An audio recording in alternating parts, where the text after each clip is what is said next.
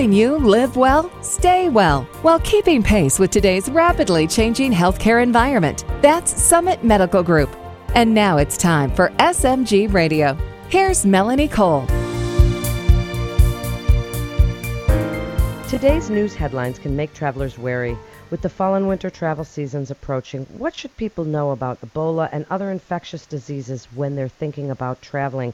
My guest today is Summit Medical Group travel medicine physician, Dr. Anjem Hassan. Welcome to the show, Dr. Hassan. Tell us some important information on precautions and preparations for travel during this upcoming season.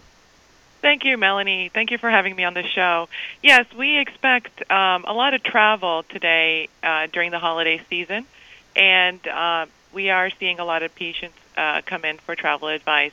One of my advice is that, what is common is common. Flu, upper respiratory infections, those are still common. I realize Ebola is a scare at this point, but, it is still limited to West Africa. So for patients or people traveling overseas to West Africa, I would advise caution, and the CDC as well advises caution about this illness, but it's still not very common. What's common is mainly traveler's diarrhea, food, and we advise avoiding bug bites. Medication. Yes. Okay, so when we're traveling, we're worried about all of it. Is getting on the plane, clear that up for everybody, Dr. Hassan, because that is something that people are afraid of right off the bat. And you even see people these days with masks on. I know. Yes, I know that there is this concern about getting an infection from another person on the plane. That is a real risk. However, my advice would be standard precautions. Wash your hands, cover your mouth when you're coughing so you don't infect other travelers. If you are sick, consider not traveling that day. Sometimes illnesses can get worse in the air, and just practicing safety in that respect. Washing hands. We don't realize these basic things. They do prevent a lot of spread of infections to other innocent people on the plane.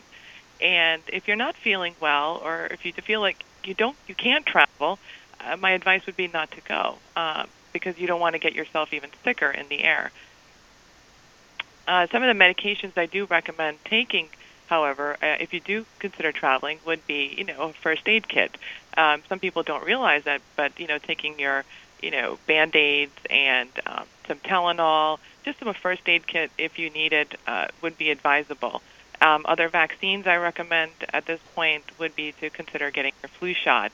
Flu, we do expect to see a high flu season again this year, and the CDC has recommended that everybody who is eligible get their flu shot because it's still going to be a common theme and a common infection we'll see all around the country and all around the world. When we're traveling with children, do we bring medications just in case? If we're going abroad, let's start with that. Do they have the same medications, Motrin, Tylenol, any of these medications that you might need if you're traveling with children? Can you get them abroad, or should you bring them with? I believe it would be best if you brought them with you. A lot of the medications abroad, the names and the brands are different than what we have here.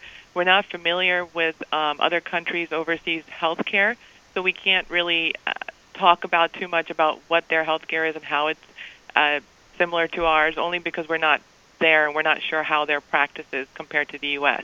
If you're U.S. and you're here and you're traveling abroad, the best would be to go to your physician, a travel clinic like ours here at Summit Medical Group, and come and get the information that you need, the appropriate vaccines you will need, and the medications you may need. A lot of people go abroad to overseas in a malaria endemic area and they don't realize it, and then go abroad without malaria medications and then come back sick. We advise that you speak to your doctor, especially if you're going to abroad in another country, and get the vaccines that you need, such as typhoid or hepatitis A. You get your malaria medications if it's applicable to you. And if you're having any diarrhea, we do recommend getting antibiotics to help take that with you in the event the diarrhea gets bad or if you get traveler's diarrhea. We also provide counseling such as food and water safety, advice on how to avoid bug bites, especially with mosquitoes, We know that dengue and chikungunya have been more prevalent now with the Caribbean travelers and also in Southeast Asia. So we give you all that advice. We give you the precautions.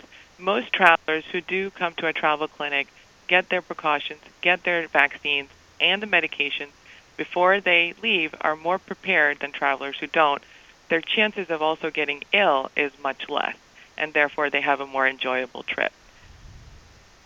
When we're traveling, say, to the Caribbean or even within the United States, do you advise, if you have health concerns or if you're traveling with children, knowing in advance what the clinic situation is, where doctors will be, and should they ask their own doctor for recommendations wherever they're going to be? Yes, they should. They should know where they're going to be, where the closest healthcare facility is, and they should also know what I advise my travelers when they come see me is where the U.S. Embassy is in the event they need it. So travel is, with infection is out there, but we also travel, when we should know about where the U.S. Embassy is. If we needed them in the emergency, we advise that they also look into that. Prior to traveling, the children should also be seen by a pediatrician. Therefore, they would get their vaccines, their medications that would be age appropriate for them prior to going to the Caribbean or anywhere overseas. So it is advised. What about traveling with antibiotics, Dr. Hassan? Because I think that's a scare for parents or for people. What if I get something and it's very hard to get an antibiotic over there? Do you get a prophylactic antibiotic prescription from your doctor and just take it with you in case you need it? Yes, we have given prophylactic antibiotics for people. Everyone's situation is different. So we assess the person that's going to travel and decide what antibiotic they will need. Almost everyone that comes into our office will get an antibiotic for diarrhea, for travelers' diarrhea. In the event it gets pretty bad and they get very sick, I do give them an antibiotic to take with them in the event they need it. So yes, that is something we do give to our travelers. And what other advice would you like to give travelers besides medication, vaccines, knowing your clinics, getting, prophylactic medication to bring with you?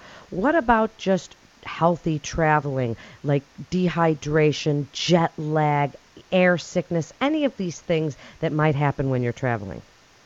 We do advise that our travelers, if they're going overseas, try to be as regular as possible with the timing of their sleep, so that way when they do get there, they don't have that much jet lag. Unfortunately, sometimes that's unavoidable.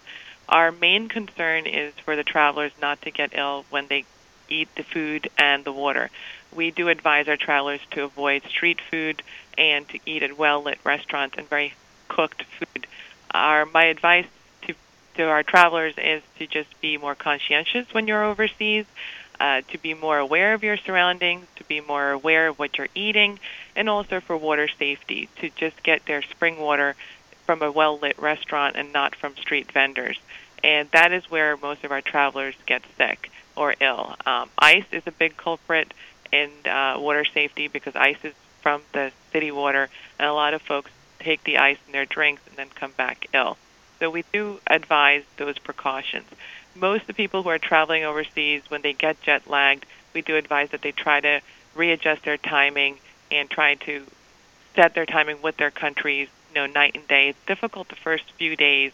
We can give them a sleep aid if they need it for the first few days in order to help them adjust. But most travelers do well after that, and it's usually not an issue for them. In just the last few minutes, Dr. Hassan, if you would, give us your best advice for travel medicine and travel in the upcoming holidays with infectious diseases going around. People are afraid. Give us your best advice and tell them why coming to Summit Medical Group Travel Clinic is a great idea. My advice to you is basically we will be expecting a high volume of travel this holiday season. We also expect most people to be going overseas, and the best way to prepare to prevent people from getting sick is to come to the Summit Medical Group Travel Clinic. We do give out packets of information from the CDC, and it is detailed with what you should be taking. We advise in the office as well.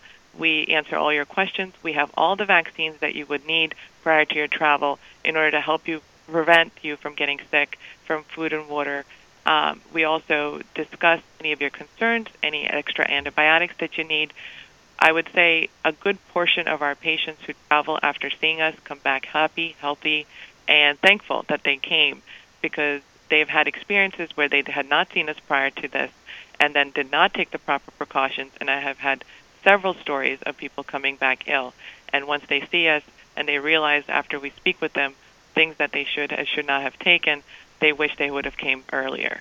So my advice would be, with this high holiday travel season, come see us, come see our doctors, come. I do travel medicine. Get your vaccines. That way you have a more fun, enjoyable trip with your family. Thank you so much, Dr. Hassan. You're listening to SMG Radio. And for more information, you can go to summitmedicalgroup.com. That's summitmedicalgroup.com. This is Melanie Cole. Thanks for listening.